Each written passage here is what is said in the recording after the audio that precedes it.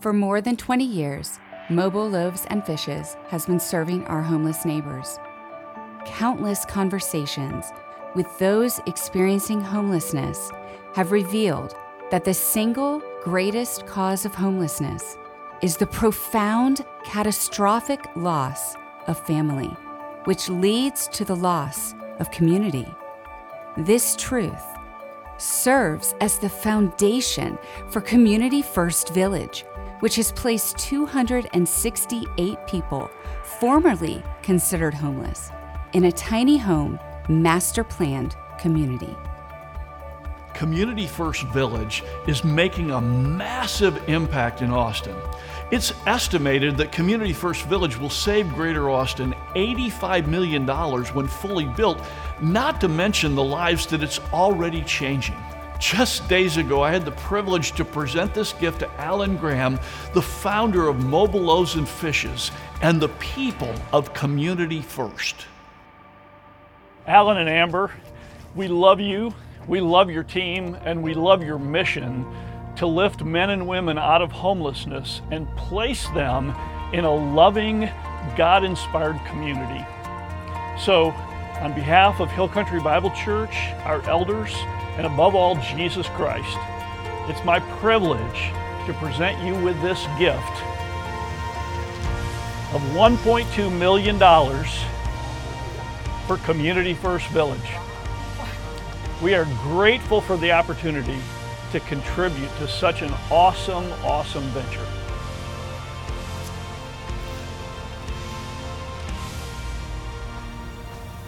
You didn't prepare me, bro. Hill Country Bible Church, I will never, ever be able to express in words my gratitude to you for this gift to Mobile Loaves and Fishes.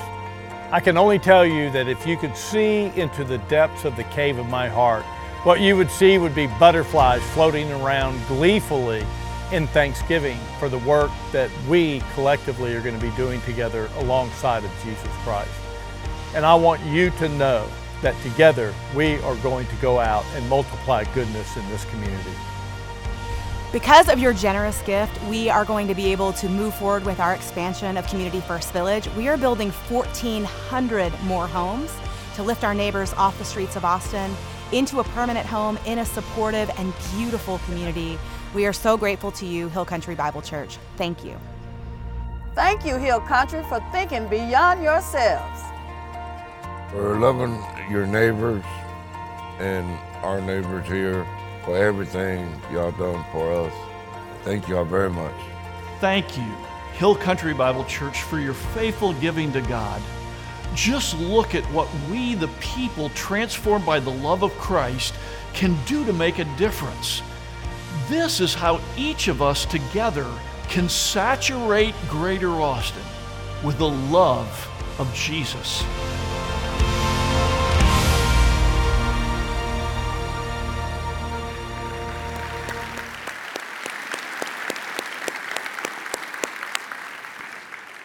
Doesn't that just bring joy to the depths of your soul? It certainly does for me. When I think about that each of us together are able to invest in helping people who've reached a point of desperation where they find themselves destitute, homeless, without community, to be lifted up off the streets and into a loving, Christ-centered community where they have the ability then to deal with their addictions and with their depression and anxiety, mental illnesses, with the loss of job, the loss of health, all of the things that take people away from being able to just care for themselves and place them in that situation. These are people made in the image of God. And to have that ability to do that and to be able to contribute, that just is so much who we are as a church. So much that we're committed to do is to make a difference in people's lives. And I'm just so grateful. I'm so grateful to you. I'm grateful to God. I'm grateful to Community First Village for our opportunity to invest with them and to see what God's going to do because of that. I'm just getting carried away. So anyway, good morning. So great to have you all here. Those joining us at Steiner Ranch, those joining us online or one of our venues, we're so excited to have you here. God's here today, and He's speaking. And if you'll open your heart, open your mind, He's got something to say to you today. I would encourage you to also open your Bibles to Acts chapter 9. We're going to be looking at Acts chapter 9 in a few minutes. If you don't have a Bible, grab your smart device, BibleGateway.com, put in Acts 9. The passage will come up. You'll be able to follow along. Love to have you following along. And while you're doing that, let me just ask this true confession question. How many of you have ever carved your name into a tree, a telephone pole, a desk at school? And maybe you wrote your name on a wall someplace. Maybe you wrote it in wet cement someplace. Anybody here ever did that? Yeah, a couple of you are willing to admit it, like almost everybody. Why do we do that? There's something about wanting to make a mark, right? Wanting to somehow leave a legacy, wanting to make a difference. There's something like that that's actually built into us. That's how God created us. We want to matter. We want our lives to mean something. Now, we could flip that around and think about people that have meant something to us. Who is a difference maker in your life? I just want you to think about that. Who in your life has made a difference? As you look back over your life, you think, if that person would not have entered into my life, would not have cared, how would my life be different today? Get that person in your mind. I want you to think about who that person might be. Maybe it's a parent. Maybe it's a spouse. Maybe it's a sibling. Maybe it's a teacher or a coach or an author. Maybe it's a pastor or someone who discipled you. Who is that person for you? How has your life become different because somebody cared and stepped in? You got that person in your mind? Are you thinking of them? Are you thinking of them? So the person that comes to mind for me, there have been so many along the way that I'm so indebted to, but someone that comes to mind for me is Dr. Bill Lawrence. He's a professor at Dallas Theological Seminary, where I spent 4 years of my life getting my degree in theology. And one of the things that they did at Dallas Seminary was at the end of senior year, they had all of the seniors that were graduating preach a sermon, and they recorded them all on something that looks like this. Anybody remember these? Yeah, they recorded them on these things. And so for those of you who don't know what this is, don't worry about it. It's not important. For those of you who have all of the family history on one of these someplace, go get it turned into something digital before it all dissolves, right? Okay, so anyway, everybody had one of these. And what they did was they took the best speakers of the senior class and had them preach their senior sermon in chapel, narrowing it down to the preacher of the senior class. Graduating kind of dialed it in.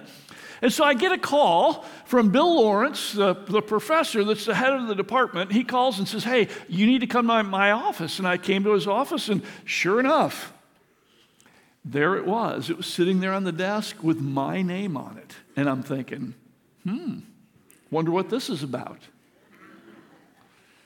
And Bill Lawrence said to me, he said, Tim, you preached a really good sermon, and it's good enough that it could be entered into the finalist. But I'm not going to do that. And what he said next changed my life. He said, Tim, you have some natural gifting that a lot of these other folks don't have, but you're not doing your best. I can tell that you're not doing your best. And that is not pleasing to Jesus, and it's not beneficial for the audience that will listen to you. And so I just want you to know I can't submit this, and I want you to deal with this in your life. Whew. Like I walked out of an office, and it has stuck with me ever since. Every time I'm preparing a sermon, Bill Lawrence is saying, honor Jesus, honor your audience, do your best work. Not only has it changed my life, Bill Lawrence made a difference in me, but if you've ever received anything from any sermon that I've ever preached, he's actually made a difference in your life. and you don't even know who he is. That's difference makers. And we've all had somebody in our life along the way that made a profound difference. Now, the greatest difference maker of all is Jesus. When Jesus came to earth and he lived his life and he died the death he died, he rose from the dead, Jesus was the one who overcame the evil in our life through forgiveness so that we could go on and live a new life. In other words, we could make a difference in the world, because that's why Jesus was raised from the dead. That's why he gave us this forgiveness and this new life. And so today we're starting a sermon series called Difference Makers. And our tagline is bringing his life to others. In other words, what Jesus has done in us, we want to give that out to other people by being difference makers ourselves. Now, you may say, well, what is a difference maker? And here's our definition. A difference maker is one who celebrates their new life in Jesus by bringing his life to others. So it's not just you simply celebrate it by saying thank you. The greatest honor of all is when you take what someone's done for you and you turn around and do that for someone else. What Jesus has done for you, if you're a follower of Jesus, we turn around and do that for other people. And the reason is because Jesus became the difference maker for us. This always goes back to Jesus. He became the difference maker for us. Now, how many of you here have participated in Christian baptism? A lot of you participated in Christian baptism. You remember when you were baptized? Christian baptism? For those of you who say, well, I've come to faith in Jesus, I've never been baptized. I just want to let you know that you have an opportunity. On May 15th, we're going to be having baptisms, and if you want to go to hcbc.com/baptism, it explains all about it. You can sign up and be part of our next baptism. Now, if you're not a follower of Jesus, and you're curious, you may be wondering, like, what does this baptism stuff mean? I mean, it's like taking people and dunking them in water. Like, what in the world? What's that all about? I just want you to know, and I want to remind everybody that's been baptized that God infused the symbol of baptism with profound meaning. Profound meaning. When Jesus Christ rose from the dead and gave his disciples instructions, here's what I want you to do with the rest of your life. Here's what the world is going to look like moving forward. In Matthew 28:18, Jesus made this bold statement. He said, all authority in heaven and on earth has been given to me. Like, I'm in charge of what's going to happen in the future. I'm over all things, both in heaven and on earth. So here's what you need to do. He said, go make disciples of all the nations. Now, let me just say a word to those of you who've been baptized. If you've been baptized into Jesus Christ, you're a follower of Jesus Christ, the most important command for you on the planet is to go make disciples, to be a disciple maker. In other words, if you are not discipling someone, you are directly disobeying the loving commandment of your Lord that he left as the most important priority for every single one of his followers. Okay, just got that? Then he went on to explain what it means to disciple someone or make disciples, and he started with baptism. He said, baptizing them in the name of the Father, the Son, and the Holy Spirit. That's what he told people to do. Go make disciples, baptize them. That's where baptism came from. But what does it mean? Well, in baptism, we see our identity, who we are as Christians, and our purpose, what we do. A friend of mine, Jeff Vanderstelt, put together a little video to kind of help us understand what this means. I want you to watch it together. When Jesus commanded his followers to make disciples of all nations, he told them to baptize new believers in the name of the Father, the Son, and the Holy Spirit. This was Jesus' way of establishing these disciples in their new identity. He knew that we would live differently if we realized who we are because of God's work in Jesus Christ. God did the same thing with Abram. Do you remember how God changed Abram's name to Abraham, which means father of many nations? He gave him this name not after he had Isaac, but before. This is how God works. God declares something to be so, and it is. This is what is going on in baptism. We are baptized in the name of the Father because we are the family of God. We are deeply loved by the Father who sent His Son to die for us so that we might become His children. And we're called to love others so that they might come to know the love of the Father as well. We're also baptized in the name of the Son because we are servants of the King, sent to serve the least of these as He served us. As a result, those we serve as the hands and feet of Jesus in the world experience the kingdom of God breaking in through everyday servants, showing them what the kingdom of God looks like. And we are baptized in the name of the Holy Spirit because we, just like Jesus was, are God's Spirit-empowered missionaries sent to proclaim the good news of the gospel to the world so that others might come to know Jesus and in turn would also become disciples who make disciples of Jesus. This is how it works. Whatever God does to us, He also intends to do through us. Now, some of you are saying, whoa, like I had no idea.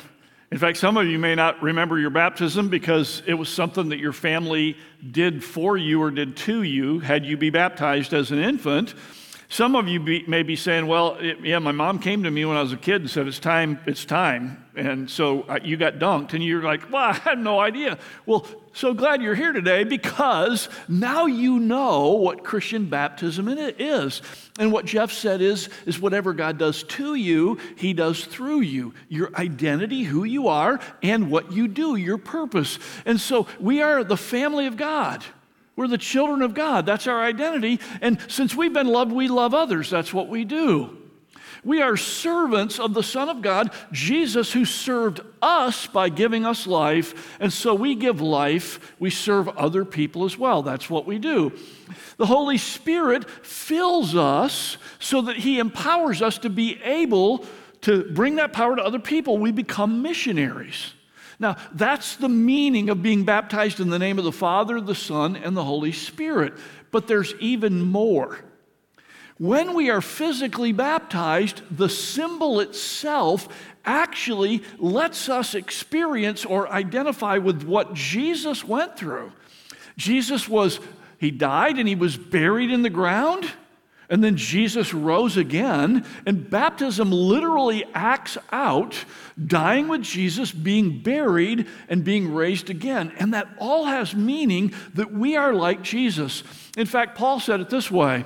He said in Romans chapter 6, verses 3 and 4, he says, or don't you know that all of us who are baptized into Christ Jesus were baptized into His death? We were therefore buried with Him through baptism in death, in order that just as Christ was raised from the dead through the glory of the Father, we too may live a new life. In other words, when someone is placed under the water, that's burial. Now, the old you is gone. The old you that's focused on being selfish, the world revolves around me, being prideful, I'm the most important thing, seeking my own happiness at all costs, following the desires of my flesh, like that person is gone. You're dead to those things. And then being raised again, just like Jesus rose from the dead, leaving sin behind, all that He carried, all that He paid for, that's all gone. Jesus rises from the dead to live a new life. That's Jesus' intention, that we would then live our lives. In fact, the word life here is an important word. Last week in the sermon, we talked about the difference between bios life, that is our biological life, our physical life. You know, we eat, we drink, we sleep. The efforts of our lives that we spend time working to acquire, to build houses, to put a roof over our head, to have clothes on our back, to be able to drive where we want to go, use the technology, invest in entertainment so that we're entertained, that we travel, like all the effort of the world that consumes most of our time, and then we train our kids to do the same thing. We're going to get you through all of this great education so you can go to college, so you can go out and make a living, so that you can do really well financially, so you can take care of the bios. But there's another word in the New Testament. It's Zoe. Zoe refers to spiritual life. When you were baptized into Jesus Christ and raised with him, now you have Zoe life. In fact, that's the word here, Zoe. What does it mean? It means you are now connected to God, that you can know him, that you can pray to him and he can speak to you, that he has a purpose for your life, that you're energized by his power and his mission. And in baptism, all of that is communicated. That's who you are. Now, the disciples heard the command, go make disciples. So they went out to do that, and they baptized people. That's what they chose to do with what Jesus told them to do. And Jesus' disciples became the difference makers, therefore, for others. So they passed that on. Now, I want to give you a story in the New Testament that really highlights that. So if you go to in your Bible to Acts chapter 9, the place where I've been having you hold your finger there, and we read in Acts chapter 9, verse 36, in Joppa, that's a port on the Mediterranean Sea, there was a disciple named Tabitha, which is translated Dorcas. Tabitha is an Aramaic word. That's the language Jesus spoke, so she's Jewish. Dorcas is the Greek name. Now, this name, Tabitha Dorcas, means gazelle. So she's somebody who's swift, somebody who's graceful. At least that's what her parents projected on her when they named her Dorcas. Now, we see her character here. Dorcas, who was always doing good and helping the poor. Always doing good and helping the poor. Very important terms. The word always doing good is the Greek root that we get our word beneficial from. In other words, what she was spending her life doing always, what consumed her time, was benefiting other people. So she was doing things that other people needed. When you were around Dorcas, you benefited. She was a difference maker. The second word, to care for the poor, comes from the Greek root word, which means to have compassion. In other words, she wasn't doing this from a distance. She wasn't setting up GoFundMe pages. She wasn't sending checks in. She actually personally got involved with the people she's helping.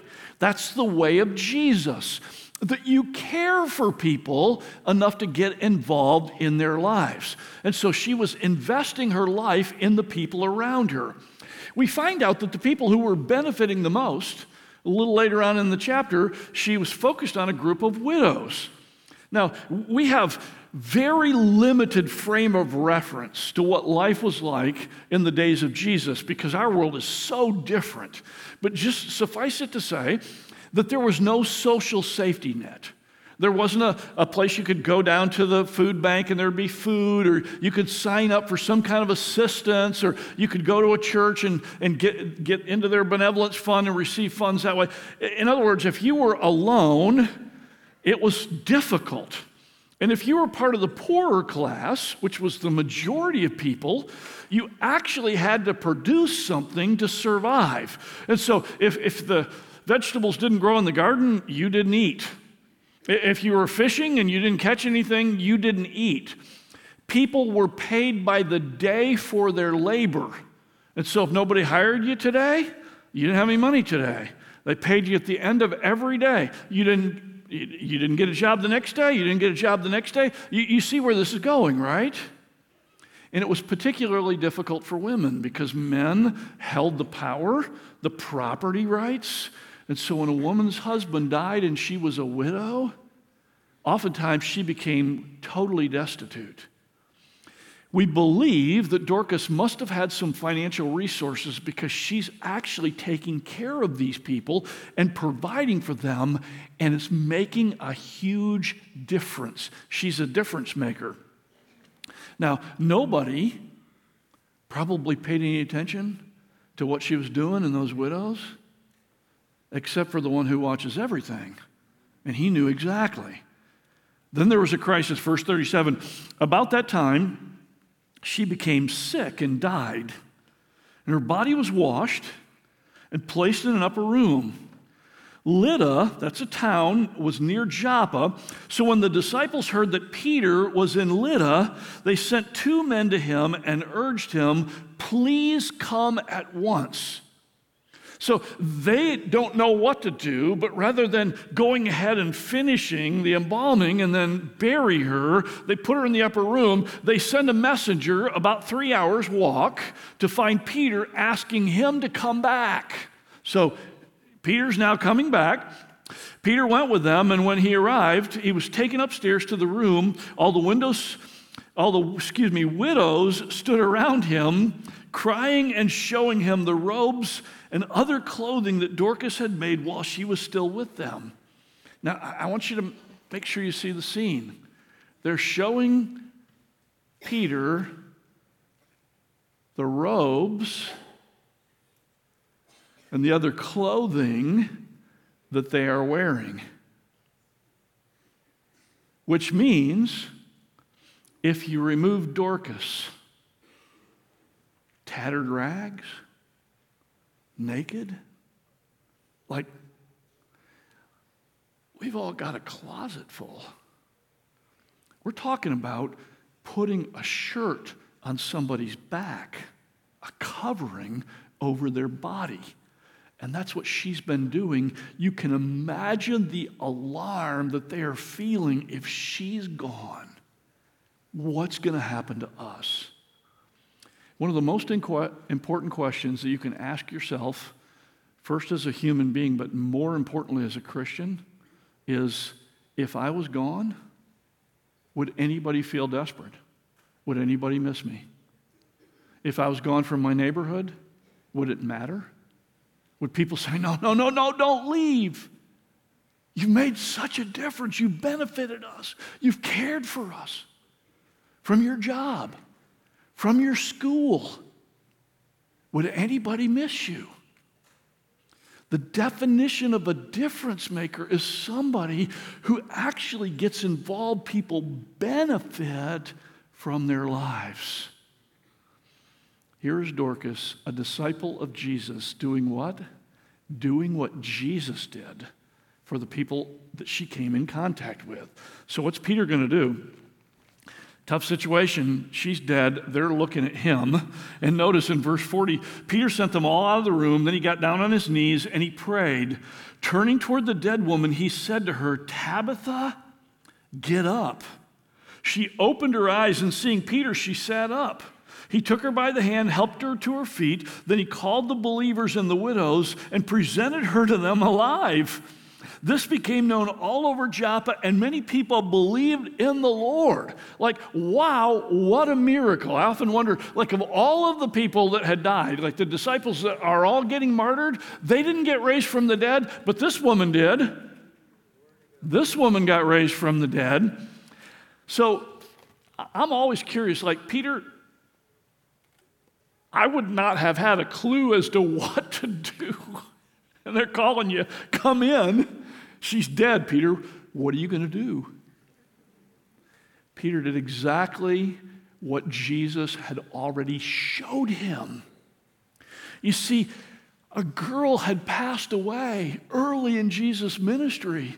And in Mark chapter 5, Jesus goes in, brings Peter into this upper room where her body lays. Jesus sent everybody else out, and Peter's there. When Jesus speaks these 2 Aramaic words to her, he says, Talitha cum. Talitha, little girl, cum, arise.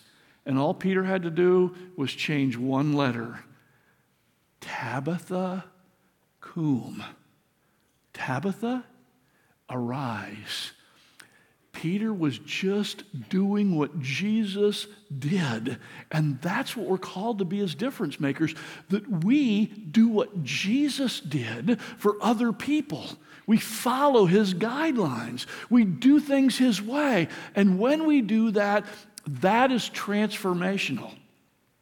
Now, I want you to know that the followers of Jesus have been doing that in the world from the time of Jesus, and most of the things that you look at today and take for granted, you say, well, I'm glad we have that. I'm glad that's happening. I'm glad we have that. Those would not be here if Jesus would not come and if his followers would not have lived out their faith. You say, Tim, what kind of things are you talking about? Well, let me give you the methodology. So if you worked your way back and you looked at the condition of the world, what people believed on the planet before Jesus came, and you take what Jesus taught and what his followers then brought into the culture, even though they were persecuted and scorned for these values that they brought, and then as they began to build these institutions, it began to change the world. Institutions like orphanages and hospitals and public education, which included the poor and women. You say, those institutions came from the Jesus people? They absolutely did. Think about just those three institutions. If we remove those from the planet today, and they didn't exist because nobody valued people, let me add to the list. Universities. Women's rights. Child labor laws.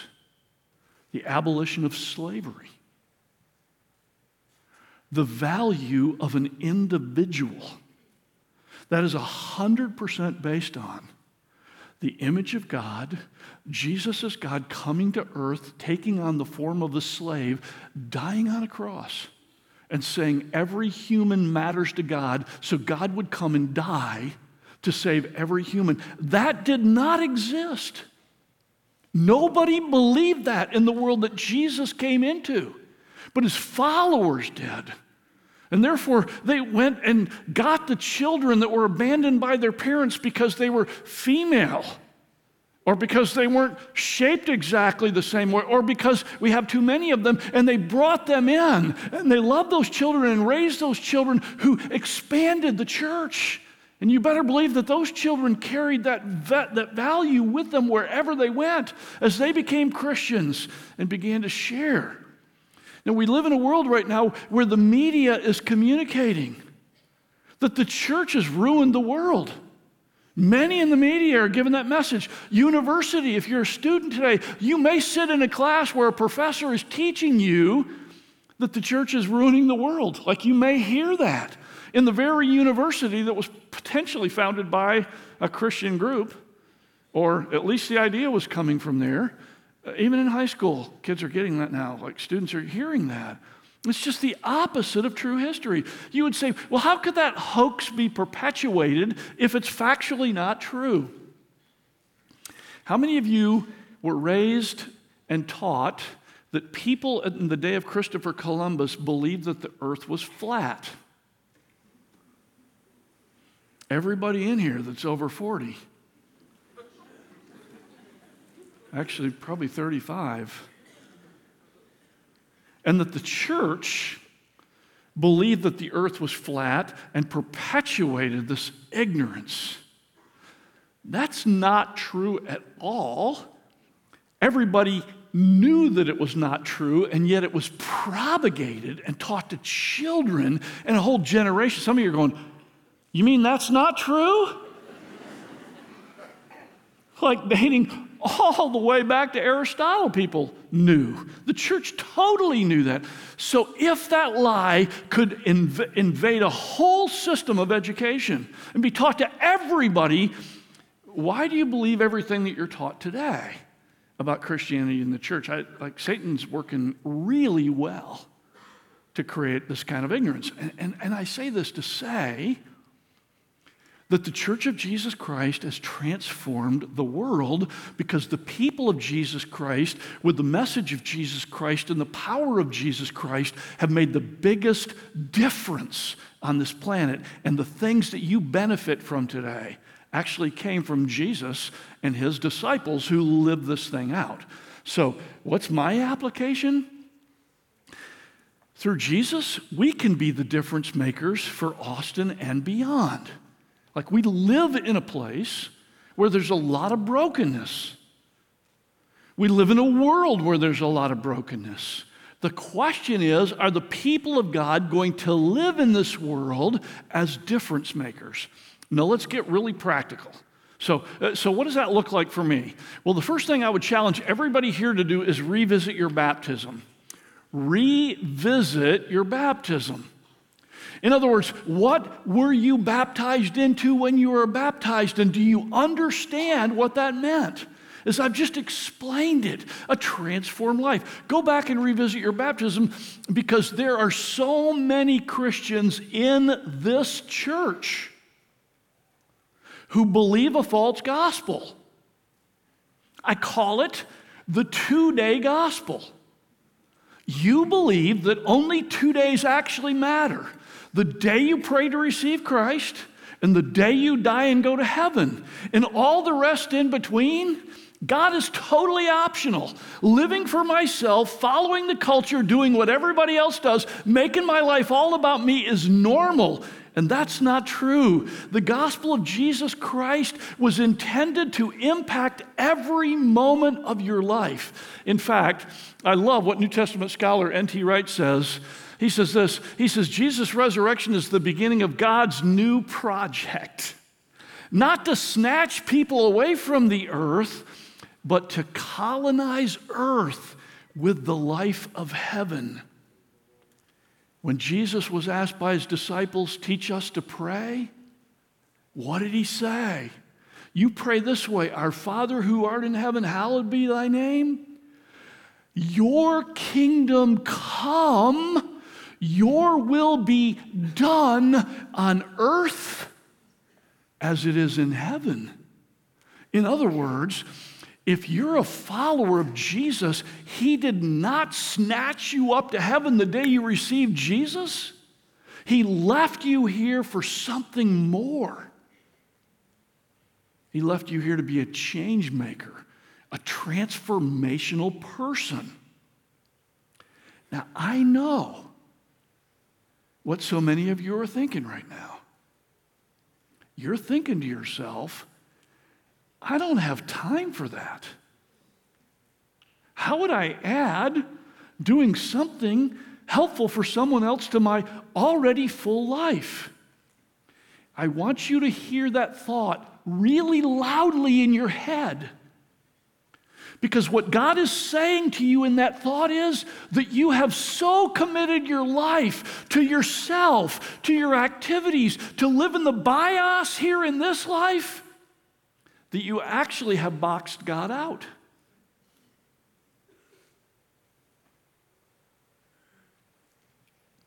You're not in jail. Nobody is forcing you to live this way. Just because the consumer culture says, you got to do all these things, you don't have to do them. You can actually reorder your life. You say, I will be really different. Exactly. To be a difference maker, you got to be willing to be different.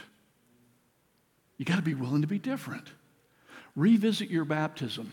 Here's the second thing. Second practical thing is know and tell stories of God's difference makers. Know and tell stories of God's difference makers. There are all kinds of things that God is doing in the world right now.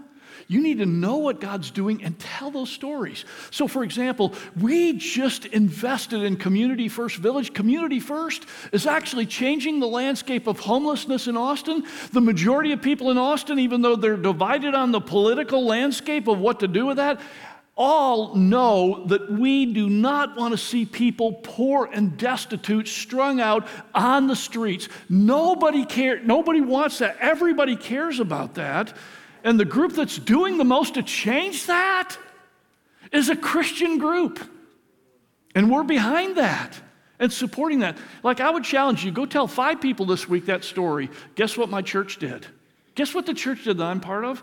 You know what will happen? You'll have a lot of people go, whoa, really? I thought the church was just like getting people to come and give their money so the pastor could have a Learjet.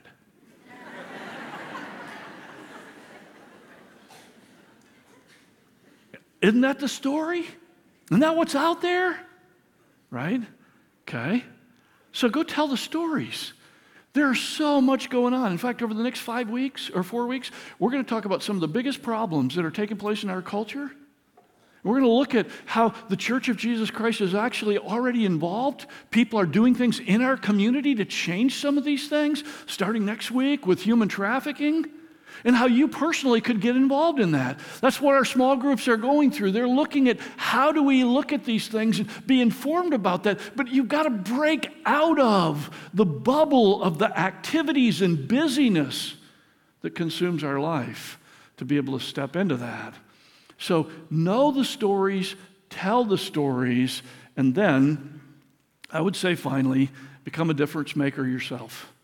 Become a difference maker yourself. Like, what am I doing that's actually making a difference in the world in which I live?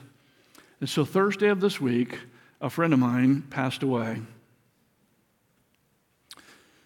Thursday, my friend, Pastor George Clark, who pastored the Mount Zion Baptist Church until he was 93. 93. In fact, he retired in August. He passed away on Thursday. So I want to tell you about two things related to this man. I've gotten to know him. We've been friends for a number of years now. When George Floyd died, I jumped in my car, called him, jumped in my car, said, "Hey, can I come talk to you?" Sat down at his desk. And we just sat there and looked at each other for a minute. And he said to me, "Tim," he said, "I'm so tired." Now, 93.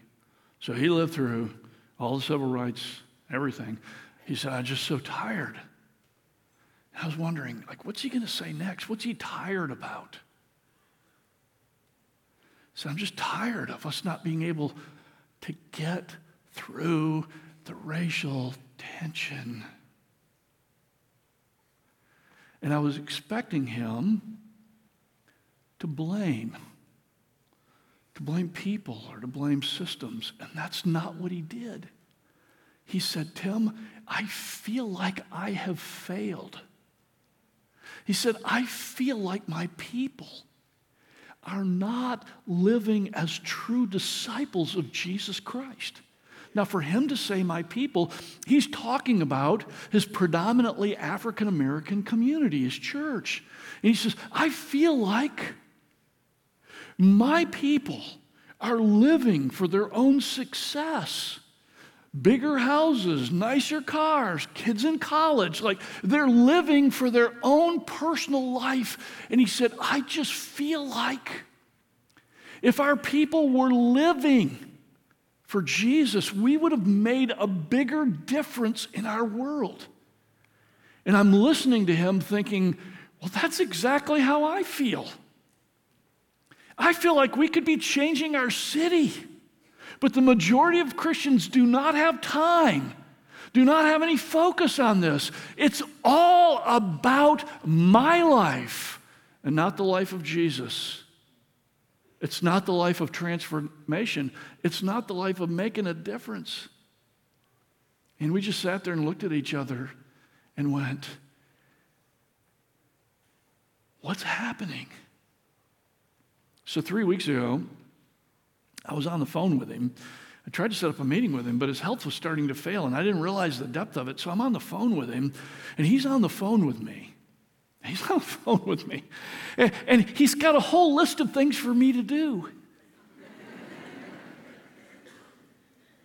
He said, "I can't get together." But then he started outlining the transformation that needs to take place in our city as part of the legacy that he wants to leave. And he said, "I can't come, but I need you to commit that you're going to take these things on." Now, I want you to think about it. You're 93. You have a bucket list.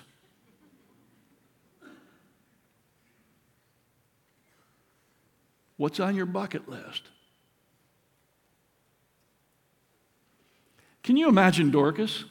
She like opens her eyes, she looks, there's Peter, she's back from the dead, and she says, I am so excited that I've got more time. I've got 7 more things to do. I want to see the mountains. I want to ride in an upside down airplane at some point in time, skywriting through the sky. I want to take my great-great-great-grandkids to Disney World for the 5th time. I have so many things I want to live for.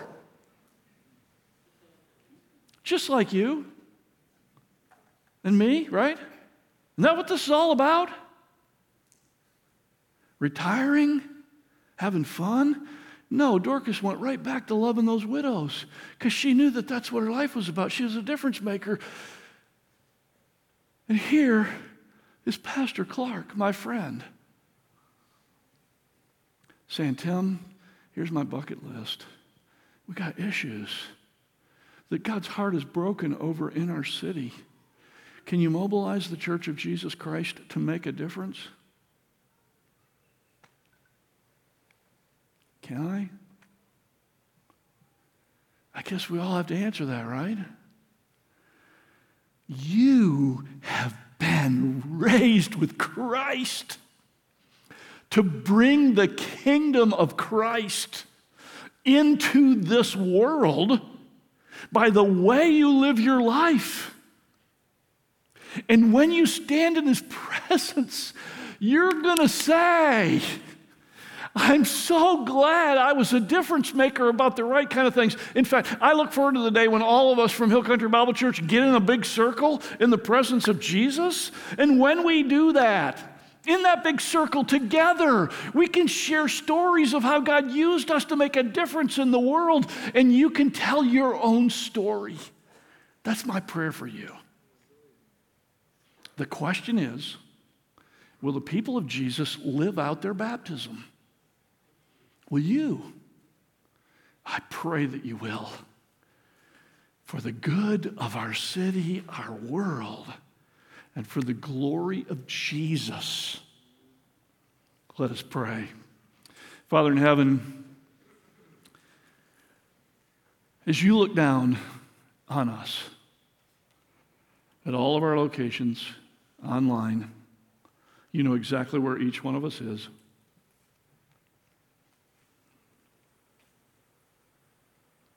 And you love us. You have gifted us with time, with experiences, with opportunities, and with your Spirit. May you bring forth from each of us all that you intended to be and do in us. And may we be the difference makers that change this community and the world for your glory and for Jesus' fame.